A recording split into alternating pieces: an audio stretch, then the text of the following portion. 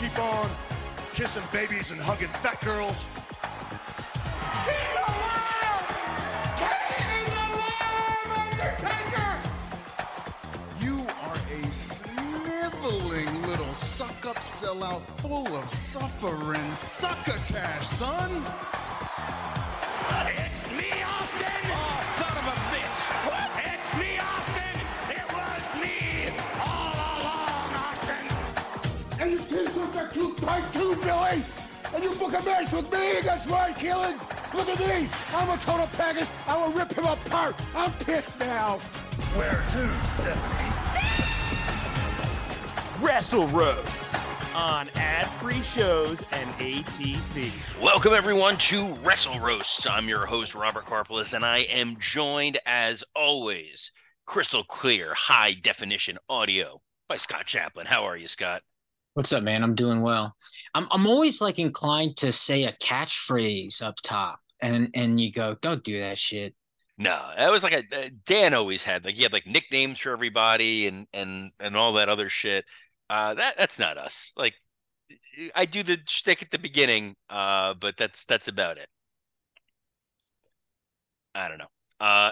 Anyway, way to grind this show to a fucking halt 10 seconds in. But what a show to grind to a halt today. We got a lot of big stuff to talk about. We're going to talk Full Gear 2023. I want to talk with Scott a little bit about the fallout from Raw and what it means for War Games. And obviously, we're going to talk Dynamite or Dud. But first, some housekeeping right at the top of the show for the Patreon. If you are a Patreon fan, Scott and I jumped on this past week to talk SmackDown, to talk Collision, and to talk this upcoming Continental tournament nonsense thing with like one-eyed Bryan Danielson and what we think that's going to look like, not knowing that we were going to Dynamite with one-eyed Konosuke Takeshita. So I guess like Tony just like bought an eye patch factory. Wait, was that from the video game? We'll get to that. We will talk a lot about that. What a wild choice to go, oh, it's in the video game, so make it so you can't see out of one of your eyes at first. That's the beauty of Tony. He just assumes, like, him and Kenny get along really well, I think, because they know really like esoteric shit and just assume everybody's aware of it. No, I think Kenny, he big brothers him. Tony thinks he's playing, but the controller is unplugged. That's fantastic. I actually did. My kids were playing WWE 2K23, and I was surprised how quickly like my son was like mashing buttons and was doing pretty good for a little while. Oh wow! So that was good on him. That popped Xavier Woods. Do you not let him play Fight Forever, or? I've played Fight Forever once, and I think the problem is, and I think this is just because I'm an old man. Like, I've kind of figured out the controls for 2K23, what's grapple, what's strike, what's pin, and everything's different on Fight Forever. So your brain just doesn't know what to do. It's like people who say baseball players can't switch over and go play golf because it's a totally different swing mechanism. Like your muscle memory doesn't work as well. And I think for me, as a lazy guy, the muscle memory it takes to be able to play Fight Forever versus playing 2K23. Yeah, I think my muscle memory is more inclined to what Fight Forever was trying to do, because I had to give up video games because my motor skills weren't good enough. Video games got too hard around 2006, and I just stopped doing them. Yeah, I'm kind of the same way. Like, I was able to figure out, like, obviously No Mercy. I thought it was the greatest game of all time. But like that and WrestleMania 2000, I was all about. When it came to that switch to PlayStation and it was a different controller system, I was fine with Madden. I could figure out Madden pretty well. I was able to do like I think it was like MVP baseball or whatever it was. Like, that was a blast. And Grand Theft Auto in college was super fun. And we would all play like Tiger Woods, which I don't even know if they still make since he's been canceled like 6 times over. And then some of those games like the Call of Duty or Halo or any of those things, I was just completely useless. Like I was a total jobber in those games. Like I'm the guy who's going to get shot first or blow himself up. I love how you somehow got it back to wrestling. I was a jobber in those games. Well, because that's again, it's a shorthand for how to talk to people. I can't have I can't have normal conversations with people that I know are wrestling fans without it coming up. But so much so to the point that in my professional life, over the years, I've taught coworkers to use words like kayfabe. Oh yeah, I mean I say turned heel all the time. Like I'll be watching the news and I'll go, "Oh my God, he turned heel. I can't believe it." Yes, or gimmick is a catch-all phrase, or because of Dusty, Fernum is the real word for gimmick, which is Burnham. Fern. Oh yeah, no, but everybody knows gimmick. You're going to use Fernum. We got to gimmick the Fernum. And you're like, what the like? We can't just talk like normal fucking people. And then it just comes out. But it would literally be, and it was from my time in WWE where you would be in business meetings and someone would go, "Hey, can someone kayfabe the door?" And like, what is this world? Like executives using these expressions. So it becomes a good shorthand, especially as an attorney, like in terms of telling someone to just like keep your fucking mouth shut. Kayfabe, a fantastic term. Also, because I realized I'm wearing it, a fantastic shirt available at prowrestlingtees.com. The hashtag kayfabe shirt. I didn't even mean to turn that into a plug. It just kind of happened. The plug where we were going with this was the Patreon. At the $5 tier, we talked SmackDown and Collision. $10 tier, something sports entertainment with. I broke down Raw. We'll be back this weekend with some stuff. And you and I, Scott, we're gonna have to talk scheduling because next week, dude, we're already at Thanksgiving. How is that even possible? Ooh, yeah, I know. What do we do? Well, my pitch here, I'm pulling a Dan. All the shit that used to drive me nuts when Dan was running this, where he would just start like spitballing live on the air, and we're just kind of like, I guess. Yeah, you realize this is the only time we all talk, and so that's the only time he Well, could no, do. that's total bullshit because 80% of my text messages are Okay, that's the true. group chat, but we don't ever talk about anything. It's usually just like, did anybody watch that Marty Jannetty Dark Side from 6 weeks ago? And then it just No. goes off on a tangent, and there's like 60 text messages about it. But the point of the thing here is, I feel like next week what we'll probably do is we're gonna have Full Gear to talk about. So we may record a little early because I don't even know if there is a live Dynamite the night before Thanksgiving. Oh yeah, there is. Of course there is. These guys I like think it's in. Is it in Chicago? no, is it? No, because they're in California. They wouldn't do the. I Oh, you thought I oh thought it yeah, was didn't an they used to annual. do I that? thought it was an annual thing. Every night before Thanksgiving, they go to Chicago. Well, it's because like where Tony's family is, and it's son of a bitch. They'll be at the Wintrust Arena. Uh-oh. Look in my eyes. First of all, how great is it that like CM Punk, now that all the dust has settled, he's just leaning into being such a fucking troll and just loves it. Like posting graphics of him as a devil, posting little like hints about war games. He put the war games Yeah, theme the up. theme song. Yeah, War Pigs, right? Yeah. He's like that's awesome. I've now come full circle again on Punk, and I'm now back to the old. I'm ready for that guy to be back. It's more But fun a lot of times when he's there, not necessarily wrestling, but just talking and stirring shit up. It's fun. yeah, he's the only one that when the show's over, you go online and go, okay, they still got 2 hours of being in the building before everybody clears out. Is there going to be a confrontation? Yes, it is Punk gonna fight one of the security guards? Um, what's gonna happen? But it's at least it's fun. Like I did enjoy on SmackDown. Shout out to Corey Graves. Congratulations on the birth of your child with Carmella.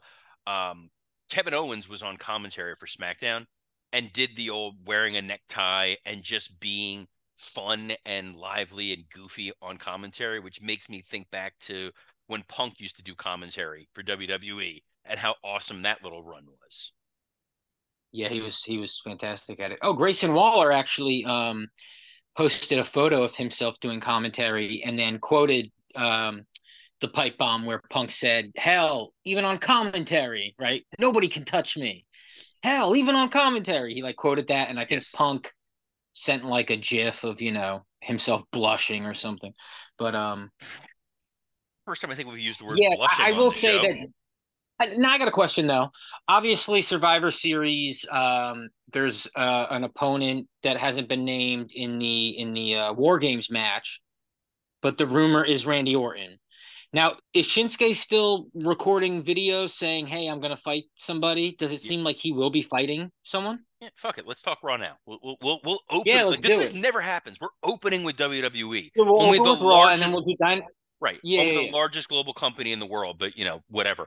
On Raw, at the end of the show, Drew McIntyre officially aligned himself with Judgment Day. Whether it's an official, he's getting a cut of the merch revenue, we don't know. He shook Rhea Ripley's hand. So in Dan's mind, this is true. I like that Dan's not even here this week. He's under the weather, but it's like we're just filling in the Dan gaps. Like he saw that and he's just like, I would like to watch those two fuck. Like that was his first thought, right? Like No doubt. 100%. We now like think like him. I don't know what the fuck happened. We used to be normal functioning people, and now we're all just like that. Like on like Pritchard's show, when people always ask how big Batista's dick is, now it's just like, you know what? I bet if Rhea Ripley and Drew McIntyre had sex, that'd be really athletic. Never something that I would have thought in my mind otherwise. So he's poisoned Well, the I think well. Rhea should have been in the War Games match. Is Rhea in it? No, Rhea's wrestling Zoe Stark, which is I See, guess she a should have way been to in the get. War Games match. How much cooler would that have been? Yeah, I think you can't put her in the men's Dude, war her game. her and Cody, Oh, I think she would have she killer matches visually, with all of them. Yeah, yeah, I think visually Cody's best opponent would be Rhea Ripley. I think it'd be a hell of a fun match. I think she would do well with him. She would do well with Sammy. You could get a Oh, lot of fun Sammy would be matches fun just because he could do the comedy. because it's tough because China physically matched up with the men, but she was, all due respect, rest in peace, terrible in the ring. I saw a live match with her and Jericho at a pay-per-view, and it was just really, really awful. Rhea is at a next level in the way that she wrestles, in the way that she knows how to position herself, in the way that she bumps. She would do great with a male opponent. We're just never ever going to see it. Like it'll Oh, never happen. But what will theoretically happen now is Drew is going to wind up being involved in war games on the men's side. And I touched on this on Something to Sports Entertainment with, but I'll lay it out here for you, Scott. They really have three options here. The first option is you pull JD McDonough from the match. They just made him a full-fledged member of Judgment Day. You pull him from the match, you replace him with Drew, and you go forward 4-on-4. The second option is you add Drew as a fifth, and as a fifth man, you bring in Randy Orton. Like you had said, like the fans have been speculating. The problem is Randy doesn't have a dog in this hunt. Like he doesn't have a reason to really give a shit. It's not like they were. I don't think Judgment Day is who took Randy out for the injury. I think it was Bloodline that got the credit for storyline wise writing Randy out. So I don't know that he has incentive to really get involved here. And considering how fragile he is, do you want to put him in a really violent match, his first go round here? And then my third option, and I'll get you want to hear your thoughts on it, would be you reach out to SmackDown, you bring over Kevin Owens. it just seems a little expected, right? Kevin's suspended still. Is that the idea? No, he's not suspended. He didn't have anything to do on SmackDown. He's part of Friday Night SmackDown. Oh yeah, but I thought the gimmick was he got suspended because he wasn't supposed to touch Grayson Waller and he did. Oh yeah, I don't know if they went through with the suspension. You know more than I. Then the only other option, because they did have this guy interact with Dom with the Logan Paul stuff, is Ricochet being the fifth man. But that would be a bit of a letdown because the audience has it so built up in their head that it's going to be Orton. Yeah, I think it will be Orton.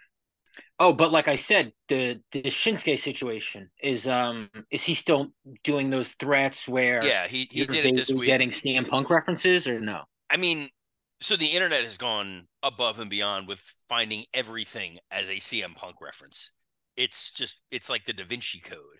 There was a shot of Seth in the back, and you saw 2 stars on a door behind him, and like, oh, that's it. That's the code. That's the key. I would be surprised if it was Punk Nakamura, just because I don't. That would, if only within the world of kayfabe, that would mean that Nakamura knows that Punk is coming back, and that's why he's been calling him out. See what I'm saying? That's just kind of weird. Like Yeah, I mean, it's not like he's doing an open challenge where he's just like, you know, I am the greatest. And I message this to the group, and again, just putting it out here. I feel like if Punk comes back, the very first interaction he has to have is with Paul Heyman.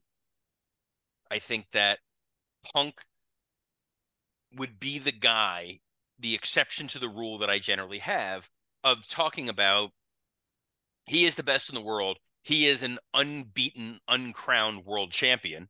Wink, wink, nudge, nudge. In the same way Ric Flair came in years ago as the real world's champion, and call out Heyman for the whole, you're calling Roman Reigns the greatest of all time, yet you were calling me the best in the world. Which one is it? And then you have a reason for why Punk is there. yeah. Perfect world, I'd want to heel Punk, right? But it's not possible.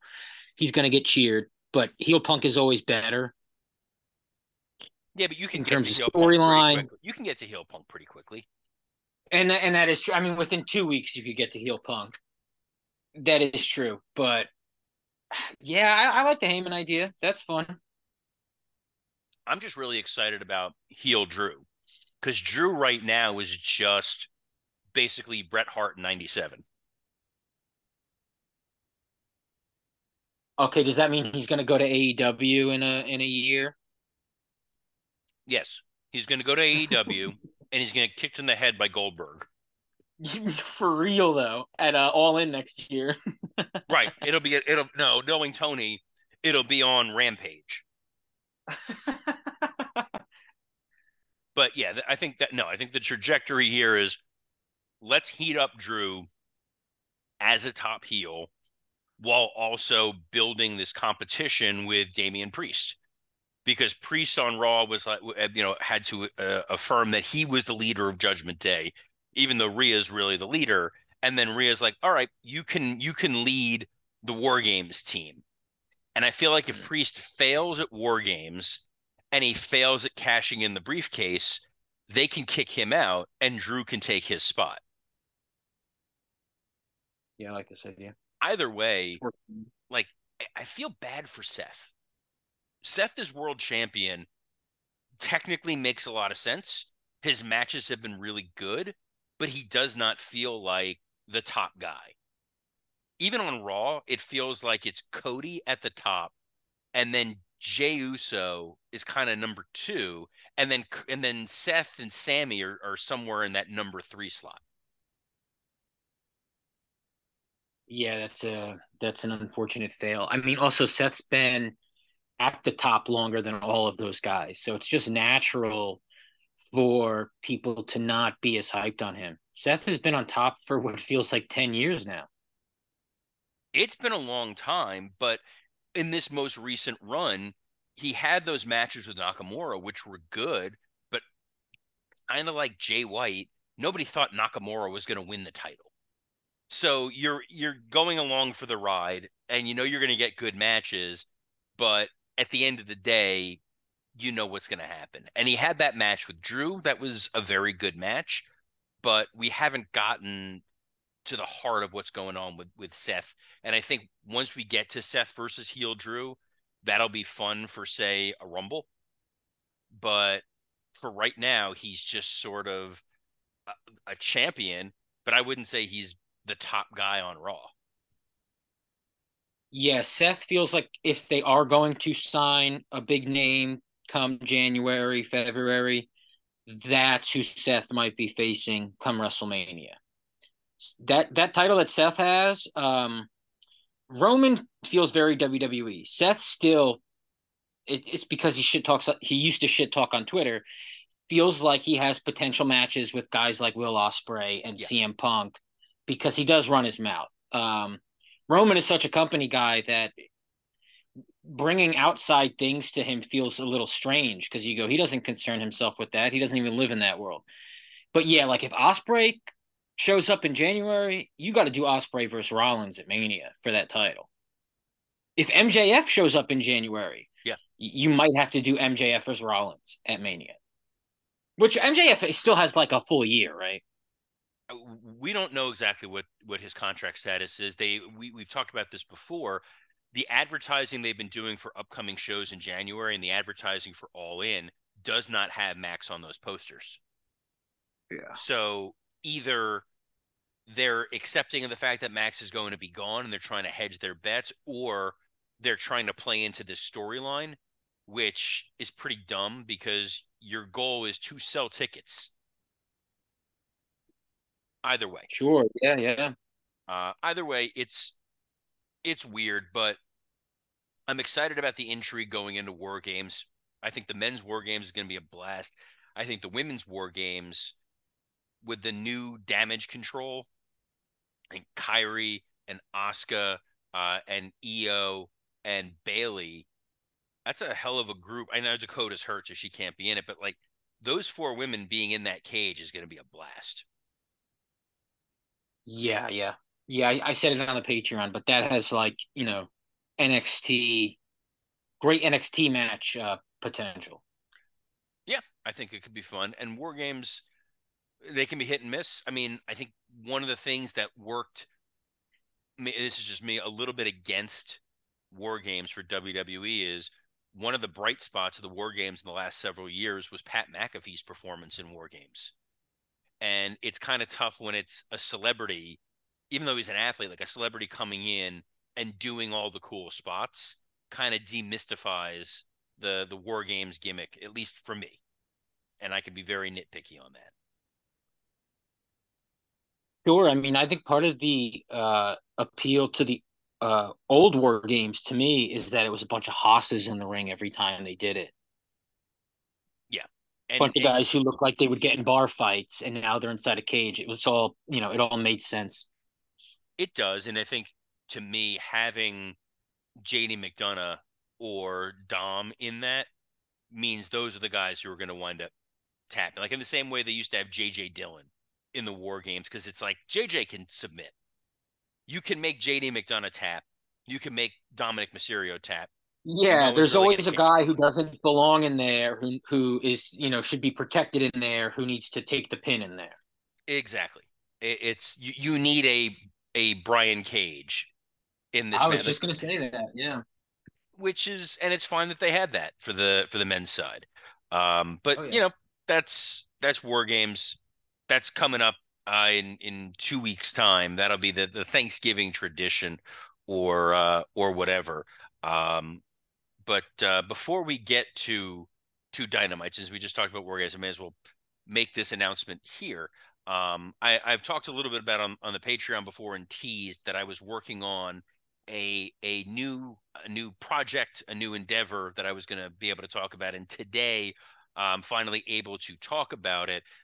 Starting on November 27th, Monday, I will be hosting a daily video podcast with friend of the show, Nick Hausman, as part of Ad-Free Shows and Podcast Heat. It's going to be a 30-minute video podcast at noon. You can watch it on YouTube. You can watch it on the WWE Creative-ish Twitter account, all the Ad-Free Shows accounts. It'll be posted later as a video and as an audio podcast. It's a daily 30 minutes. We get into the news. Think of it like PTI. Think of it like Pat McAfee Show. The name of this new show is Rumor and Innuendo, with myself and Nick Hausman.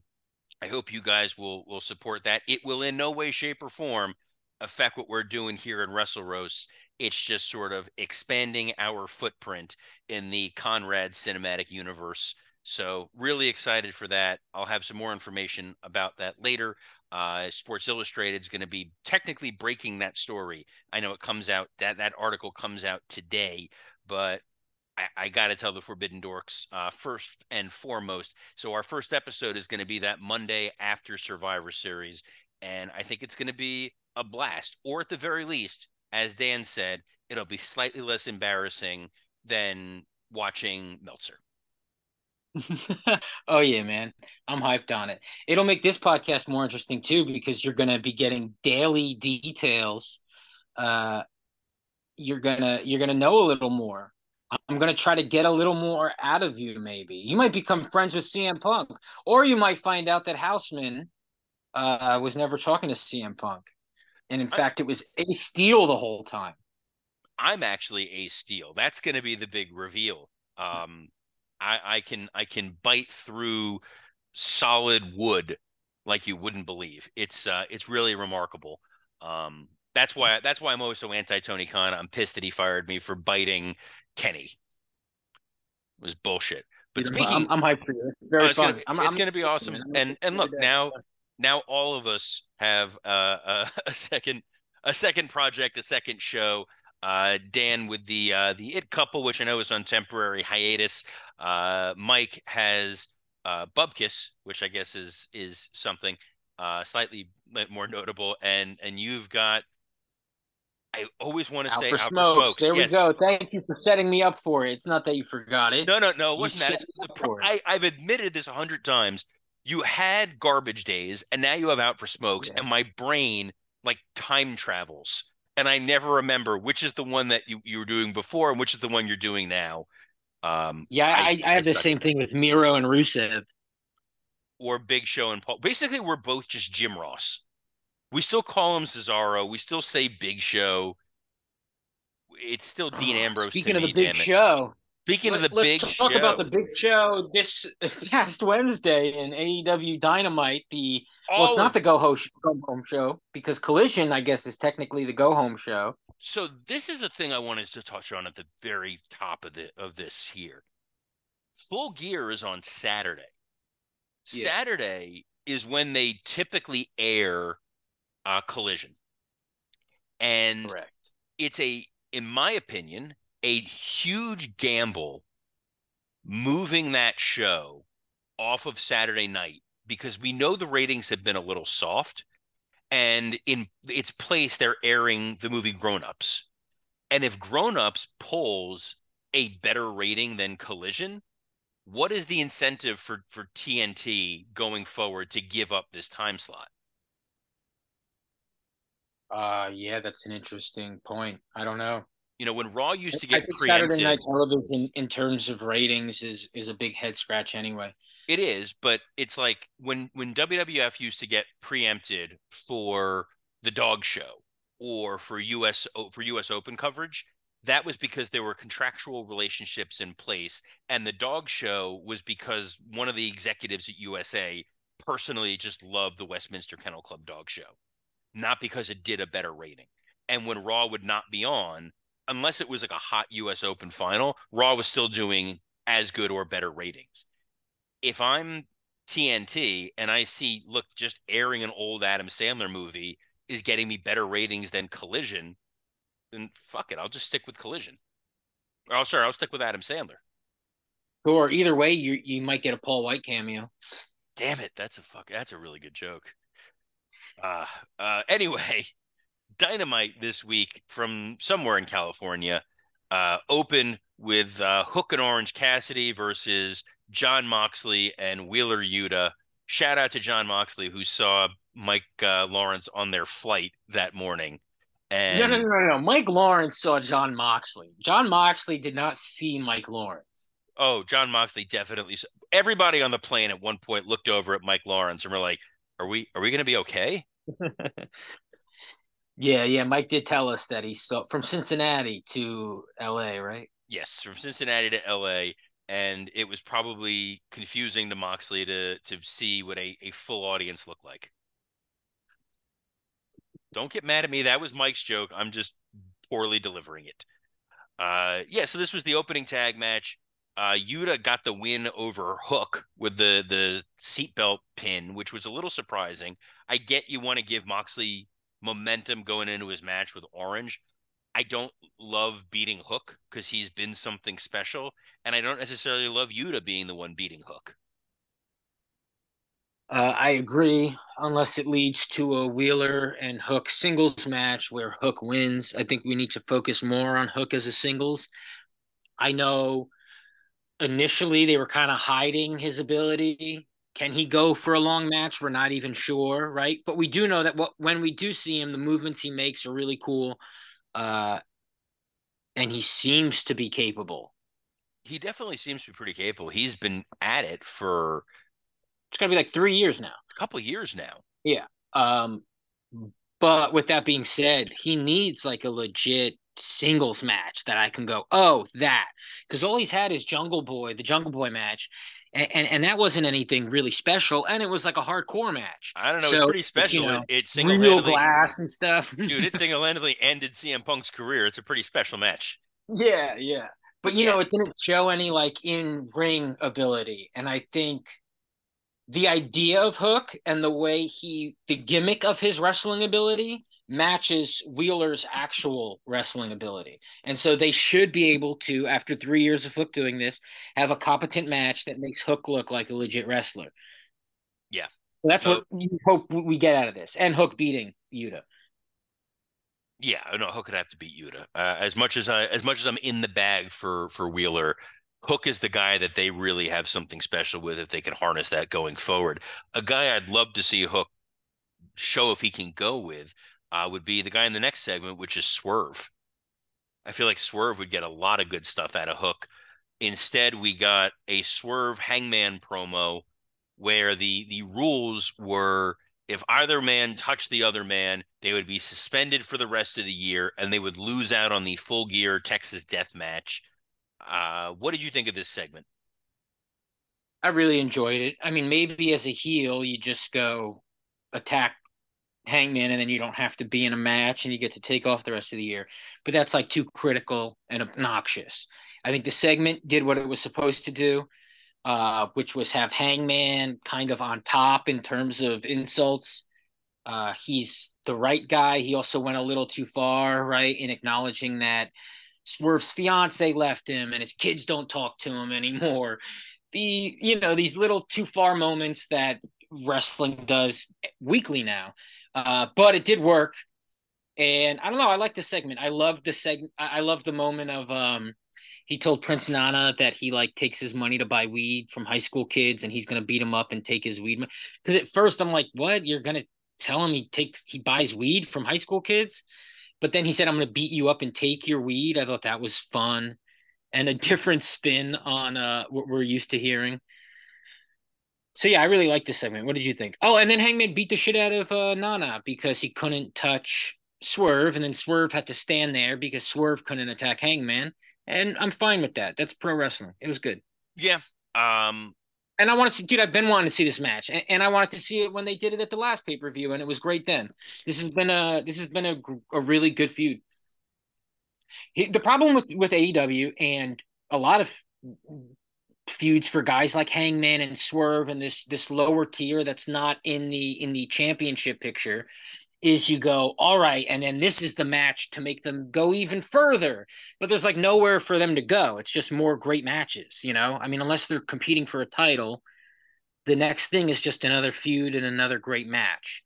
And so where does Hangman go after this? I don't know. I think he needs to win the match.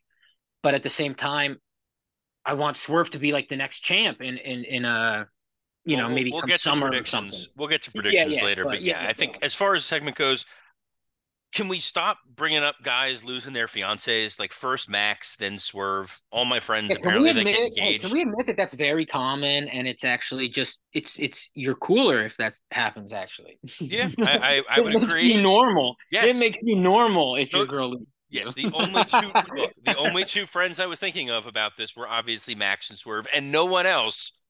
But yeah, it's a weird thing to bring up because then it becomes less about like, oh, Swerve is this twisted fucking guy who's messing with Hangman's kids, and instead it's like, oh, Shane's going through some stuff, man. Like, cut him some slack.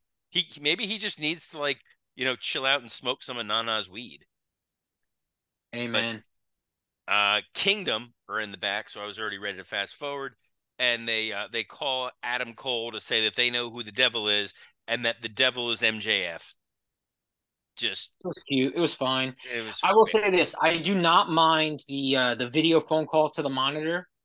It works for me. I yeah. think wrestling does like a really bad job of introducing technology into storylines, and something about streaming a phone to a monitor. I'm fine with it.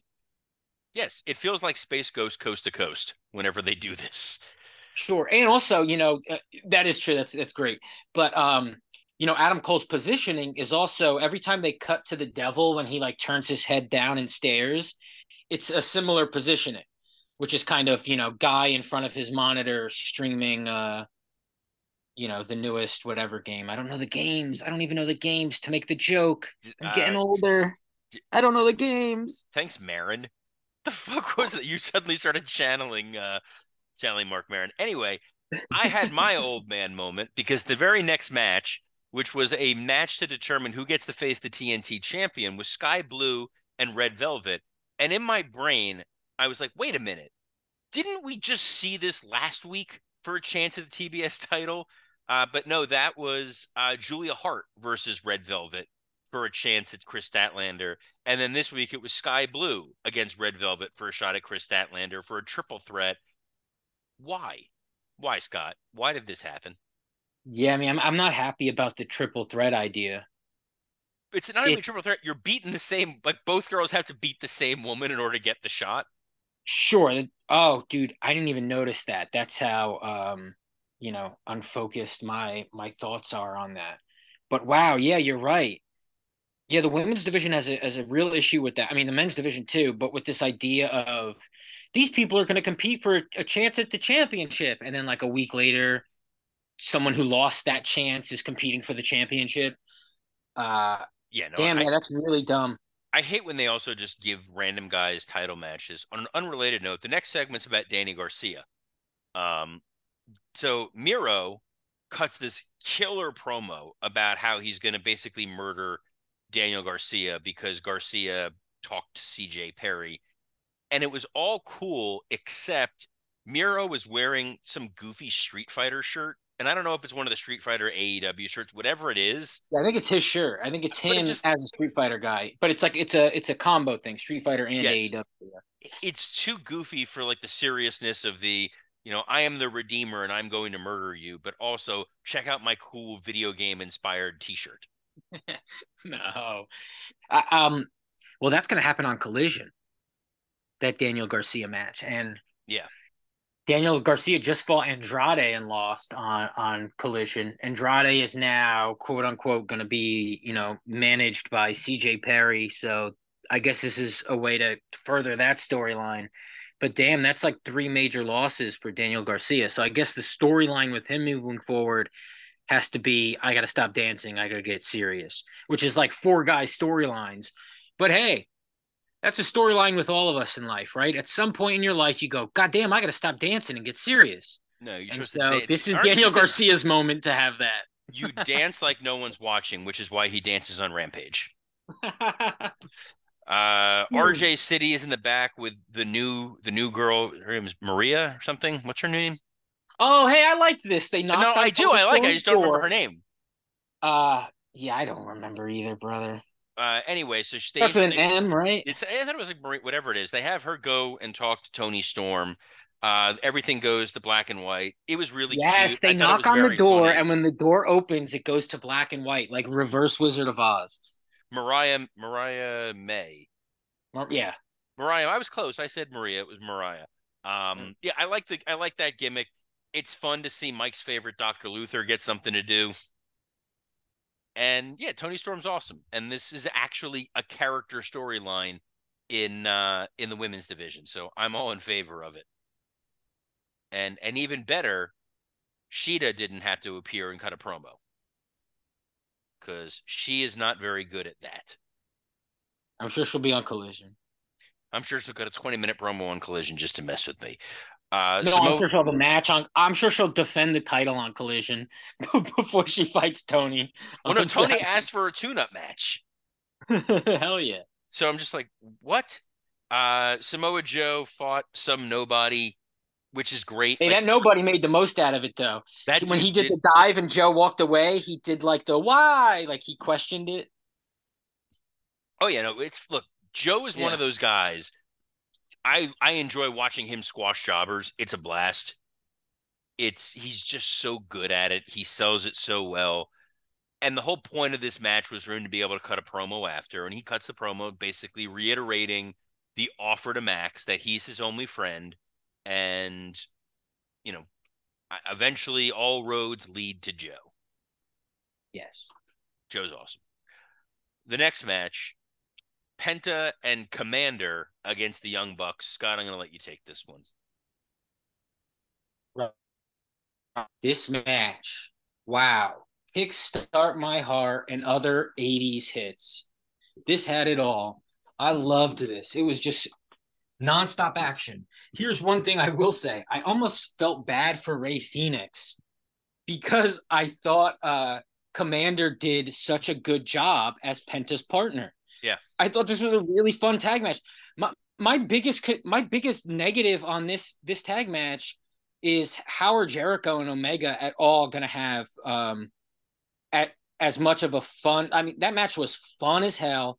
Moments that, little things I've never seen. Yeah, it wasn't like technically amazing. Yeah, they get up quicker than they should from certain moves. All the typical complaints about lucha style matches. But wow, I mean, from everything we had up until this point, it was like, I mean, truly, like your heart rate was just different. I was crazy about this match. Really, the only negative was, oh no, you idiots, you cannot top this in California this weekend. That was literally what I wrote. The two takeaways I had was it's weird that you can just replace Ray Phoenix with another mask guy, and Penta is just like, yeah, I got this. We'll make it work. And They knocked wow. it out of the park, man. And then I was like, oh no, yo, they, at no, least act that's like it. you might act like you need Ray. Act like you need him. No kidding. And then the second piece of this I had was there's no way the Bucks are going to have a better match with Jericho and Kenny than they did with Penta and Commander. Like this was just, oh, and I hate the Bucks, and this was a lot of fun. So this totally worked. Now was it after? Well, oh, by the way, the main reason that they quote unquote won was that they kicked both guys in the penis. Therefore, and their hometown crowd booed them for doing so. So they are letting everybody know that they're heels, or at the very least, they'll do anything to win. And so now they're going into this match this coming weekend. They had a backstage confrontation with Jericho and Kenny. Right after this, yeah. Yeah, where they they tell Kenny, hey, we like you, but we're going to beat the shit out of Jericho. At least we'll get that storyline in the match. But yeah, obviously this match shouldn't be happening. Yeah. Well, you just covered the next segment. So then it was the Guns against Peter Avalon and Jacoby. Household names anywhere in the world. Obviously, we love Peter Avalon for existing.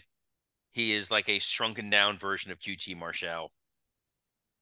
Guns squashed them pretty quickly to then cut a promo. So pretty much exactly what you just got a couple segments earlier with Samoa Joe, but here with the Guns, this was just, it was fine. Yeah, I liked it. Felt like a cut segment from like a video game. Yeah, I think, that final week going into a pay-per-view, I really think that's what most things should be. It should be you're seeing fire from a guy who's going to be on the pay-per-view. He kills a guy on the show, grabs the mic, explains about how you thought that was bad. Wait till you pay for the pay-per-view. You thought that was violent. Wait till I fight the main guy I'm angry at the pay-per-view. Right. You're establishing that the Guns that's what are we got this whole show. Yeah. You're establishing the Guns are killers. If Max goes at this alone, he's going to get squashed pretty quickly. But then you kind of have to think from a logic standpoint, why does Max give a fuck about the Ring of Honor tag titles? Like, he's got to worry about being world champ. That is what is most important.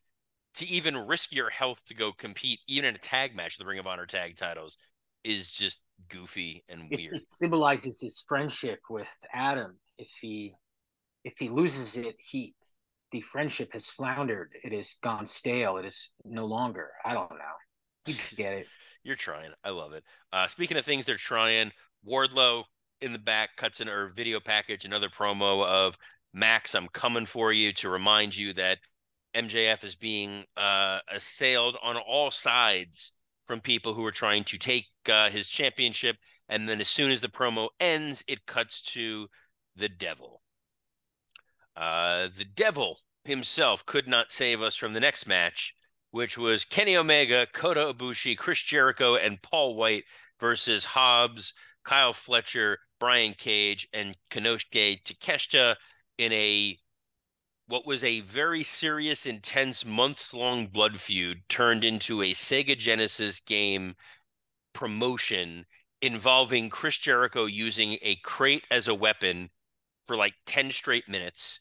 At one point, Kota Ibushi was riding a bicycle, and just as we had predicted, Paul White was involved in a spot with Hobbs where Hobbs was supposed to slam him through a car and almost missed the car.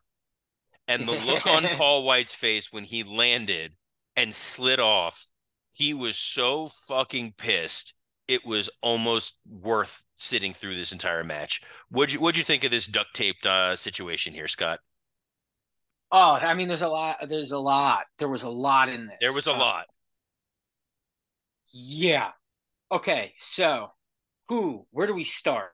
I will say this. The suits. I think. What'd you think of Brian the suits? Cage. Yeah, Brian Cage was not supposed to be in this match. Sammy Guevara is hurt or on pregnancy leave. I'm not even sure at this point, but he wasn't there. He was supposed to be there, and so they get Brian Cage.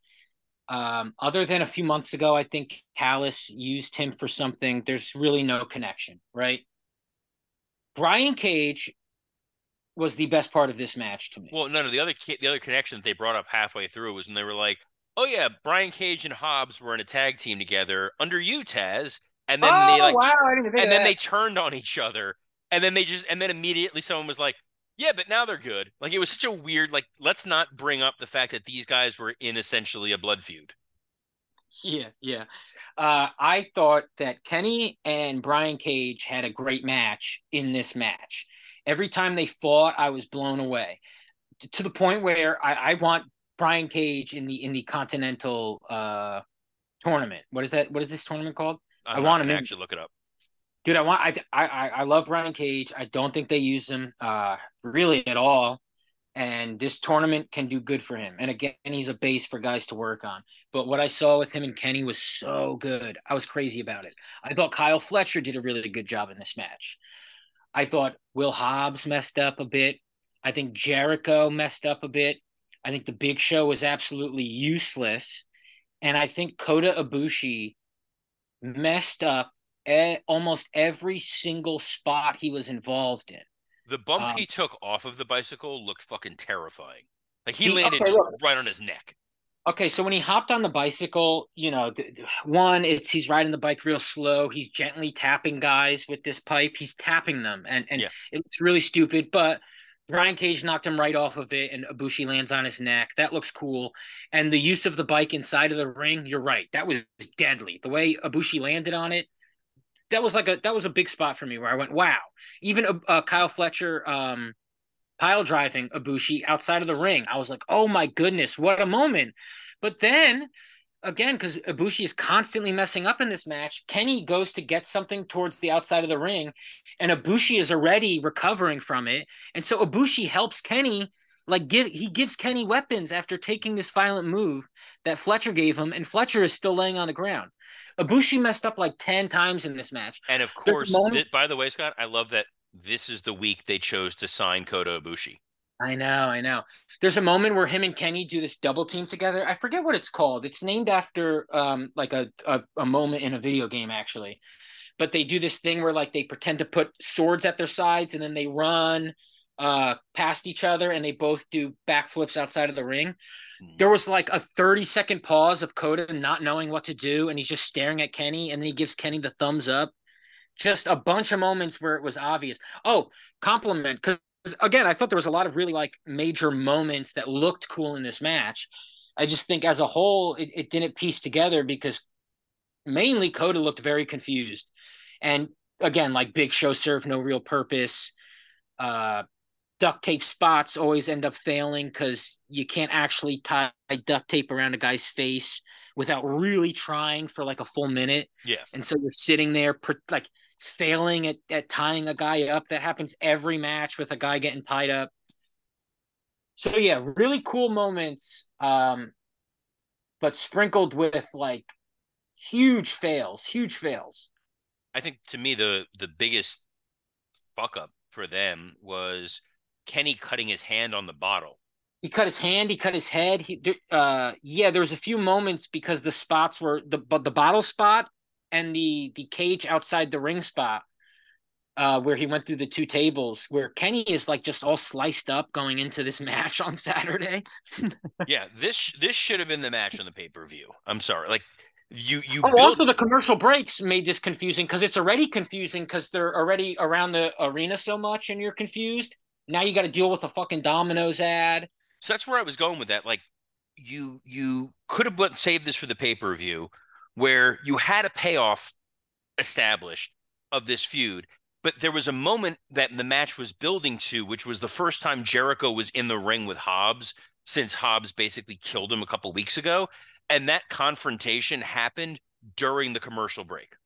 Oh, wait, and I got to tell you about this confrontation. Now, I don't know if this was during the commercial break or not. I don't think it was. No, because I heard commentary. There was a few moments where the commentary team had to stop what they were saying because someone in the match went against the logic of the match. And so the commentary team would be speaking logically and then go, oh, never mind. Like, so Hobbs and Jericho are hitting chairs at each other. Yes. Hobbs is wearing gloves. Jericho isn't. They're having a chair tournament, and Hobbs act like his hands are more stunned than Jericho's. And they have to, and Taz is about to say, Jericho's not going to win this interaction. He can't. Yep. And then Jericho wins the interaction, and Taz had to just stop talking. There's like so many moments in this match where they had to stop talking and go like, oh, I guess Ibushi defies logic because he's just standing in the corner when a guy pierced his heart 10 seconds ago. It's so weird because they've spent so much time building the Don Callis family on TV. And then I think the most damning part of this, beyond anything else, is during the match, they acknowledge that Jericho beat Takeshita at DDT over the weekend.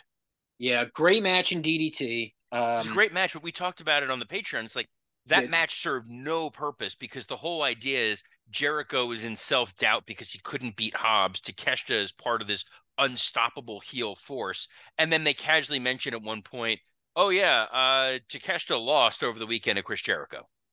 Yeah. I wrote down the moment they mentioned it. It was like closer to the end of the match. Yes, while they were when brawling Takeshita like and outside. Jericho were fighting backstage. Yeah. And yeah, that's a bummer because even Jericho Online is saying this was the best match I've had this year, and there were no highlights of it. Now, I don't know if that's because I've seen them show DDT images on the show. I don't know if that's New Japan and AEW's relationship where it's like, hey, if people can see Jericho and DDT in Japan, why are they going to see Jericho in New Japan in Japan? I don't know. But yeah, huge failure. So a lot of really dumb board. moments, but it did do this for me. It made me want to see Omega versus Brian Cage really bad. It made me excited for the tournament. That is the weirdest takeaway.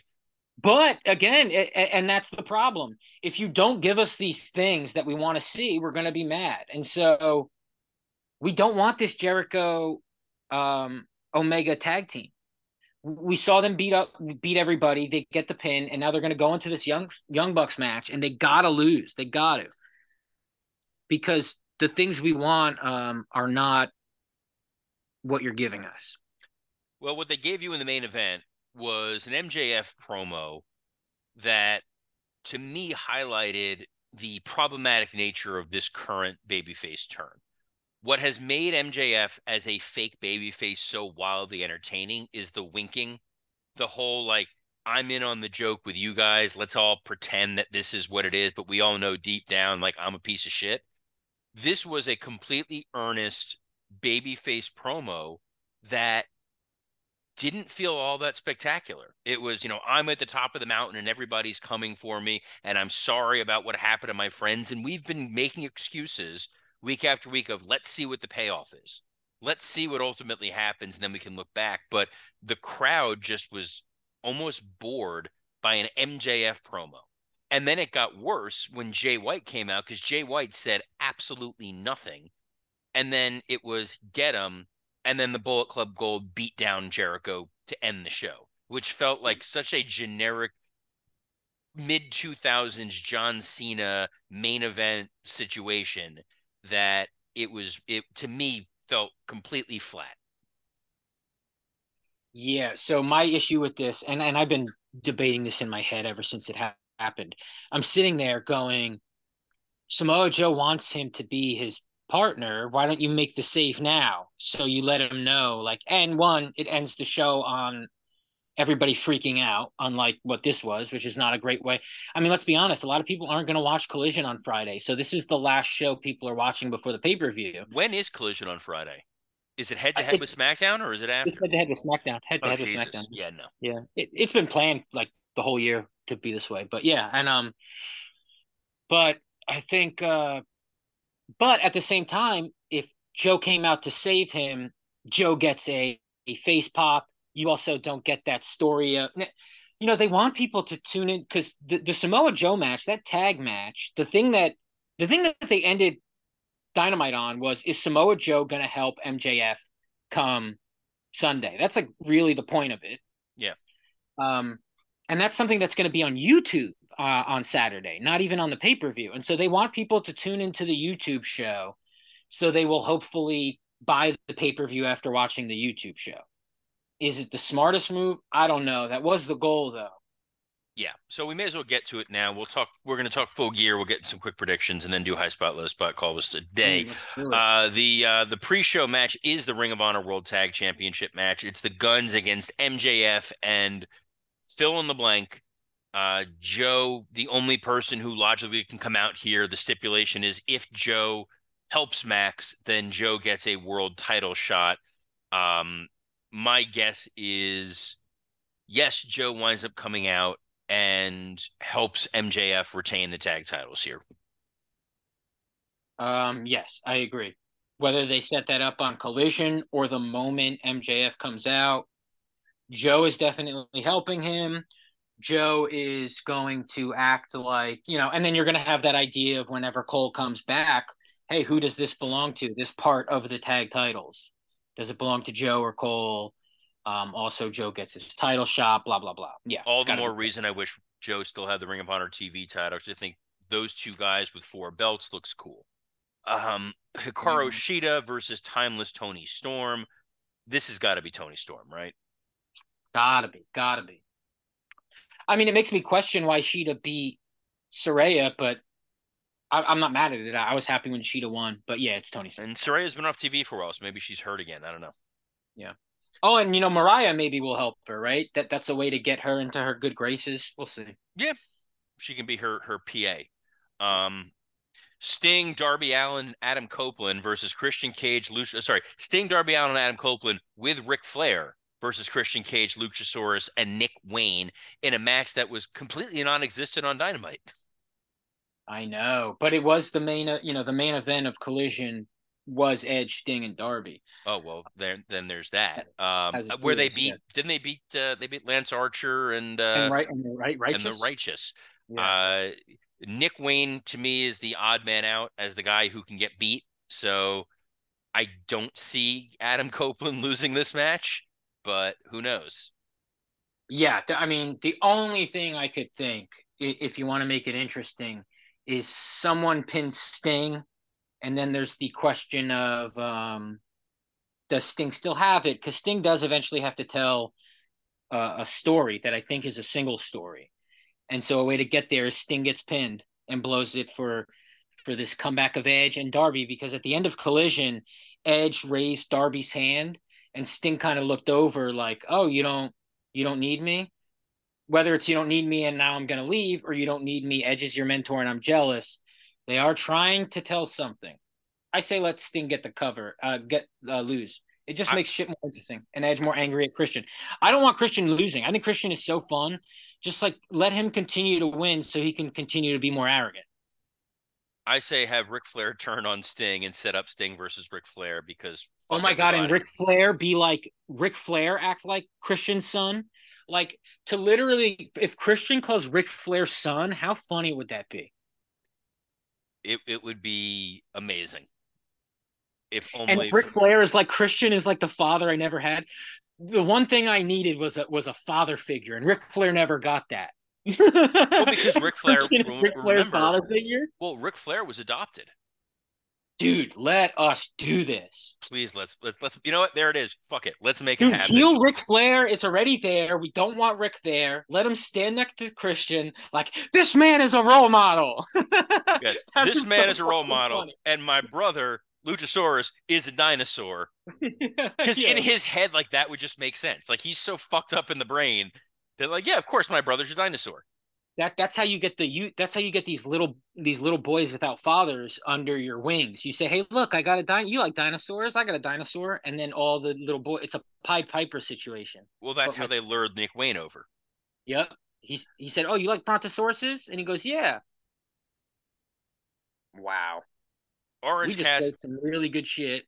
we're booking better than fucking Tony at this point. Orange Cassidy versus John Moxley for the AEW International title. You can't take the title off Orange this quickly, can you? No, Orange needs to see red. This is the match. He needs to take out the chainsaw and just fucking take off one of Moxley's legs and pin him. This is the moment where the commentary team needs to go, "Oh my God, did Orange Cassidy go too far?" You need to hear that. You need to see like shock from the commentary team in terms of how far Orange is going to beat Mox. Now, the only issue with this is you have a Texas death match. Which is the next match on the list. I was just There going to we say, go. yeah, you're But anytime basically you have saying a Mox match on a card, you go, "Oh, I guess we're going to see a bunch of blood," and then you go, "Wait, we have a murder match after though. How's that going to work?" But see, it will. now I want him and Moxley to team up as Blood Orange. Ooh, I like that. All right. Hangman Adam Page versus Swerve Strickland in a Texas death match in California. Bloodstains turn orange, right? Isn't that something? Bloodstains turn orange. That should be something that Cassidy says. I don't know. All right, there you go. Texas death match. Hangman Adam Page versus Swerve Strickland with Prince Nana. Yeah, Swerve needs the momentum if he's going to be, the champ. The only way in which I can see Hangman winning here, and it makes sense, is if Nana accidentally costs Swerve the match. Ooh, But yeah. also, if Hangman had his home violated and Swerve literally like cut a promo on his baby and Swerve still wins, Hangman's got to be done. That's the problem. It's again why I don't like when guys go into guys' houses and storyline, because you just go, this the person whose child was looked over while they were asleep, like that guy needs to win. And if he loses, that's a huge stain. That's not just a loss. That's like he's a bad father. He's not it's it just makes things annoying because Swerve should win this. But if Hangman loses, because of the stakes that were put into the storyline, if Hangman loses, he looks like a chump. But Swerve needs to win. Yeah, it's a real.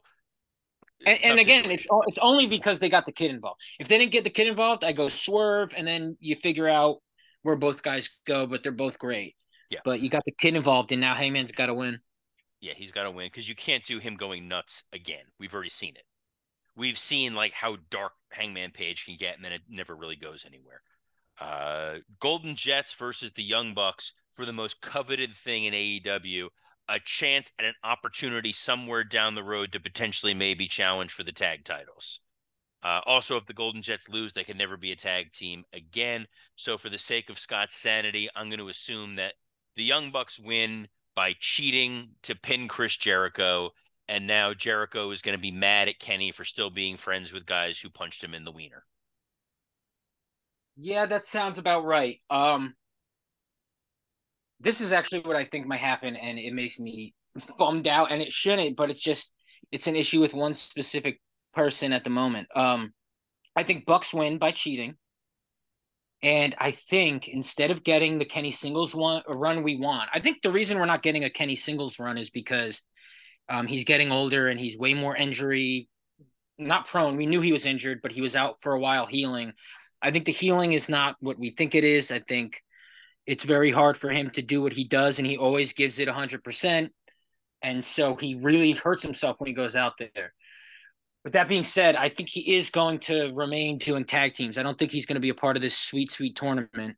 And so I think when the Bucks beat him, instead of getting this Bucks title run, and maybe we get a Bucks title run, what we're really going to get is Kenny teaming with Coda. So we get the Golden Lovers versus the Young Bucks.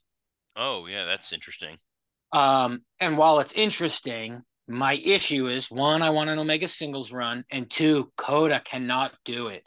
Like, it's not just the physical. He's not, whether he's not paying attention at the moment, I don't know what's going on, but he's been in 3 matches in AEW so far, and every match he's looked confused. It's not just, oh, he's healing from an injury. It's, is he not listening when the guys are talking through the match in the back? Like, what the fuck is happening? That he genuinely looks like he just landed 5 minutes before they went out there. Now is a good time to ask, because you were talking about, like Coda's out in the fucking wilderness, and now Tony signs him. Tony is teasing, because whenever he's completely creatively bankrupt, this is all he can go to. He's teasing that he made a major signing with a recognized wrestling talent that AEW fans are going to know. Who do you think it's going to be? There's a bunch of candidates that folks have been suggesting. Who do you think is going to be Tony's surprise signing? Now I have heard that a lot of those people that were fired in September after the TKO situation, or was it right before TKO? They still can't compete, right? That 90-day, like Dolph Ziggler, because I would say Dolph Ziggler. Unless they made a deal where he could get out of that 90-day early, I don't think it can be Dolph. Since it can't be Dolph, what, Mercedes? Is it Sasha Banks, Mercedes Moné? I mean, otherwise you go Sami Callihan, and why the fuck did you advertise that? Yeah. There's like 5 names that it could be. I think that, yes, there's absolutely ways around the non-compete with Dolph Ziggler or Shelton Benjamin as 2 talented guys you can add as complementary pieces to your roster. I think by announcing Kota Ibushi has officially signed, he, in a lot of ways, kind of eclipses a lot of people that it could be. It could be Mercedes Moné. That's an absolute possibility, though.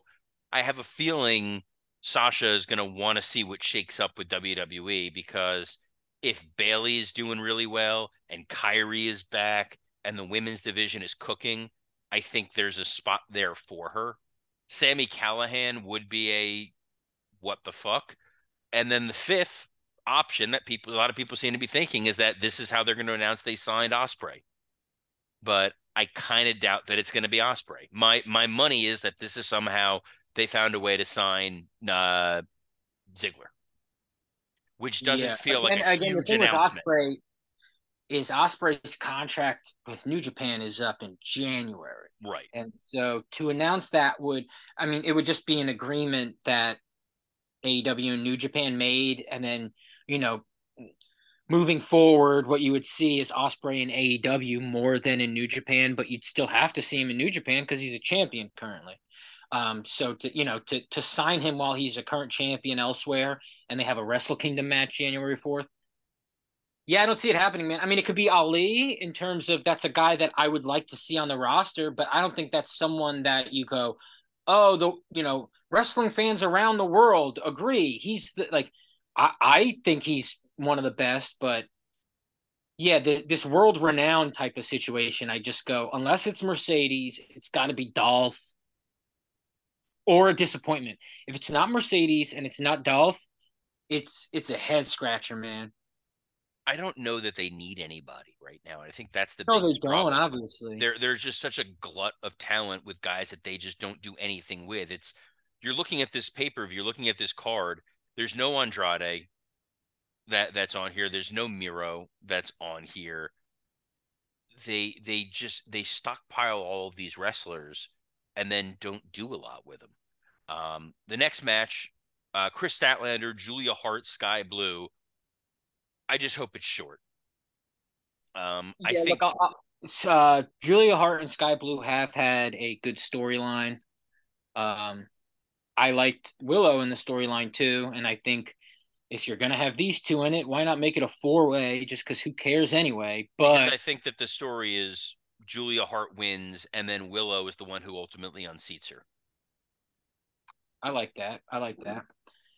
Also, there's always the pot. Nah, because we thought Sky Blue was gonna go with Julia anyway. I was gonna say Sky Blue would end up turning heel, but we thought that would happen 2 weeks ago. Statlander's a good champion, but at the same time, it's like TBS championship has not been you know a focus. So yeah, I say Statlander retains, but maybe it is a way to give it to Julia Hart. I think it's a way to give it to Julia Hart without pinning Chris Statlander. Julia can pin Sky Blue by using her wacky, spooky powers.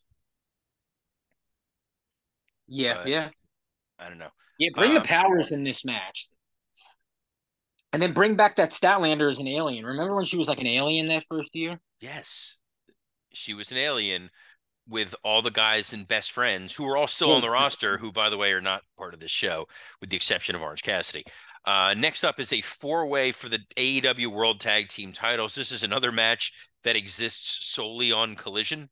It's Ricky Starks and Big Bill, who, believe it or not, guys, are the tag team champions, versus La Facción Ingranable, which is Rush and Dragalistico, versus FTR, versus, I didn't even listen to their name now, Kings of the Black Throne, which is Malachi Black and Brody King. Yep. Who do you got in this mess? Okay, hear me out. Well, for the life of me, I do not know why Ricky Starks and Big Bill are the champions. Because they I'm got still very fucking confused nothing about else to that. do with Ricky Starks. I know, but it felt, when they lost it, you go, okay, because what is it? Cash pulled out the gun on the highway, and you're thinking, Yeah. okay, you still let them beat the Bucks at All In, but obviously they have to go away for a minute. That doesn't seem to be the situation at all. So I'm very confused. It does seem political as to what's going on with the tag titles at the moment, unless Tony is so out of his head. But here's my pitch. Malachi Black and Brody were the longest reigning PWG tag team champions. Now, I didn't know this, right? I didn't. But they are. And I didn't know this, that I guess the guy who runs PWG, well, no, I guess it's not Excalibur anymore, It's but it Super was Dragon. Excalibur. No, No, I wonder if it is Super Dragon, it's but Super somebody, Dragon. It was always like a group of, like, it was Super Dragon, Excalibur, Joey Ryan, and like the Bucks were part of it. But yeah, I think it's Super Dragon's promotion. okay, well, one of the main guys, unless it is Super Dragon or somebody, their partner or yeah, their girlfriend is like is very sick with cancer, and so they've canceled PWG shows for the rest of the year, and this year they haven't run many because she's like super sick and they're focusing on Yeah. that. Um because your tag team division is such a fucking mess and nobody deserves those titles right now. Obviously FDR do, right? But nobody really does. Give it to Malachi, give it to Brody, acknowledge that they were the longest reigning PWG champions. Let them have some good tag matches because I know they can, and then let them eventually be dethroned by a team that you have focused on, that you have let us know are a functioning tag team. Because there's plenty of them in AEW that you've just stopped acknowledging. Dude, like why do I the Los Ingobernables faction that they have in AEW, it's fun enough. They have not established themselves as a tag team. They established themselves as a group of guys on Collision. But when I see Penta and Commander have the match they had on Dynamite, and I know Roosh and Dralistico aren't going to have those same types of tag matches, I don't want to see them even be a tag team, let alone win the tag team titles. So yeah, I'm disheartened by the division. So Uh, let Brody and Malachi win. That's what I gotta say. Sorry, dude. I'm no, hopped up on McDonald's coffee. dude, I like it. I had a Celsius before, so I'm all fired up here. Um, I think it's got to be FTR, simply because FTR versus heel Young Bucks is the best tag match they can give us that would be slightly fresh and different than what we've seen before. Because we have not seen the Bucks versus FTR with the Bucks as pure heels, have we? I don't think so. So there you go. That's a slightly fresh match, and it feels more important than Ricky Starks and Big Bill. And I like the House of Black being the 6-man tag champs. Remember the 6-man tag titles? Those used to Oh be a thing. God. Yeah, but Are then those being defended? yes, because they threw the Acclaim through like plate glass window like a week ago, and they're dead. Oh, okay. Well, at least there's a reason why they're out.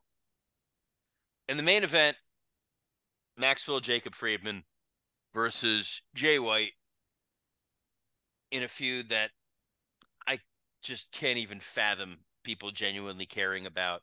I'm guessing the big reveal here is maybe we'll find out who the devil is. Otherwise, this is a totally flat, kind of pointless match to headline a show. I'm sure the match will be very good, but I I don't think I could care less. Yeah, I think the match is gonna. I think it's gonna blow people away. I think. But does that match? I mean, a lot of matches blow people away. MJF obviously wins. Shenanigans at the end. The fun part is when Bullet Club Gold comes out to help Jay, who is gonna help MJF. It was the Acclaimed a few weeks ago, but like you said, they got thrown through glass. So if Samoa Joe helps MJF earlier in the night, is he going to help him at the end of the night? And are there two other guys going to help him? And does the devil show up? I'm interested. I don't think you reveal the devil on a pay per view. I don't know the And necessarily. I think if you have the devil come out in front of the crowd, in AEW, you run the risk of guy tripping and mask falling off. So Then I by all wouldn't do means, that let's have either. that. Look, I still maintain that the devil is going to wind up being Ole Anderson, and I'm excited for it. I think that's going to be awesome. I just I'm struggling to really. Oh, I I'm love. pumped for this pay per view, man. This pay per view is going to be I fantastic. think the pay per view will be an entertaining show. I just don't know where the hell they're going with any of this stuff, and it doesn't seem terribly engaging. It's going to be a great pay per view that feels like a great missable show. I feel like I could get the results of the. I'm not watching the show live. I'm going out for dinner Saturday night, so I'm not going to be watching this thing live. I will probably watch it at some point over the weekend through completely legitimate means. But yeah, Thanks to me. I have no idea what you're talking about. What I want to hear you talk about, though, are your high spot and low spot for the week. Oh, all right. Here's my high spot. My high spot, very quick. Zack Sabre Jr. fought Speedball Mike Bailey at a New Japan show in Texas on last Friday night. Why do Now, all your high spots feel like Mad Libs? here is my here is the high spot. New Japan posted the entire match on YouTube, and so you can watch it. It was from last week, and you Oh, could nice. watch that match in its entirety. New Japan will like flag you if you post a picture of a show they had on Twitter. So this is cool of them. A very recent match that is very good. That's my high spot. My low spot, yeah, you know what? I will say that my low spot might be that they did not show any video footage of the DDT match that Jericho had. Um, I understand it's like a good grace thing to do, have Jericho go over to DDT, but if you're not going to show us footage, it doesn't benefit a storyline, and it doesn't benefit the fact that those guys busted their asses. That was a great match. Takeshita is an amazing singles wrestler, and I think if we checked, he's had like 5 singles matches this year. So show us highlights of an amazing singles match he had, which he did have this last Sunday. So that's my low spot. My high spot, the WWE announced that Backlash in 2024 is going to take place in France. I just think it's cool when they have these international pay-per-views in different places that have never gotten them before. Next year, they're doing Elimination Chamber in Germany. They're doing, I'm sorry, no, wow, that was my bad joke. I'm sorry. Wow. They're doing another pay-per-view in Germany. Later in the year, they're doing Elimination Chamber in Australia, and now they're doing Backlash in France. I think this the global expansion piece of it is a lot of fun and has a lot of value, and it's just cool for fans especially the European fans who are so rabid for anything wrestling related, getting a chance to see it. I think that's going to be really fun for a pay-per-view that usually is just kind of like the leftovers from WrestleMania. My low spot is Rey Mysterio out again with knee surgery. Him and Santos Escobar were telling a really fun story. I feel like the match that we would have got with those guys was going to be great. Instead, it'll probably be Carlito as sort of the placeholder. But Ray down with a knee injury, that kind of sucks. But he'll be back. He's always back. The dude is just superhuman. It's weird to think that Rey Mysterio, Big Show, and Chris Jericho are still wrestling from like the Nitro era. Yeah. And Sting. And technology has gotten so good that when I hear Rey Mysterio's getting something done to his knee, I go, he might come back with better knees. Yes. So hopefully that's the case. Hopefully, they give him some stem cells. He comes back doing backflips. Well, our show today is brought to you by Stem Cells. I'm joking. We don't do any of that sponsorship stuff here. We do this for the love of the game, Scott. But what else do you want to plug? Let's sponsor ourselves. Let's plug ourselves here. What do you want to talk about? What do you want to shill? Me, the man, my other podcast, Out for Smokes. You could check out that show. It drops every Friday.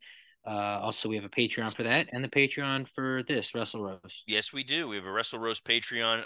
Pro Wrestling Tees is going to be doing their Black Friday sale, so that'll be coming up. We've got a bunch of shirts up there on Pro Wrestling Tees, so support us that way.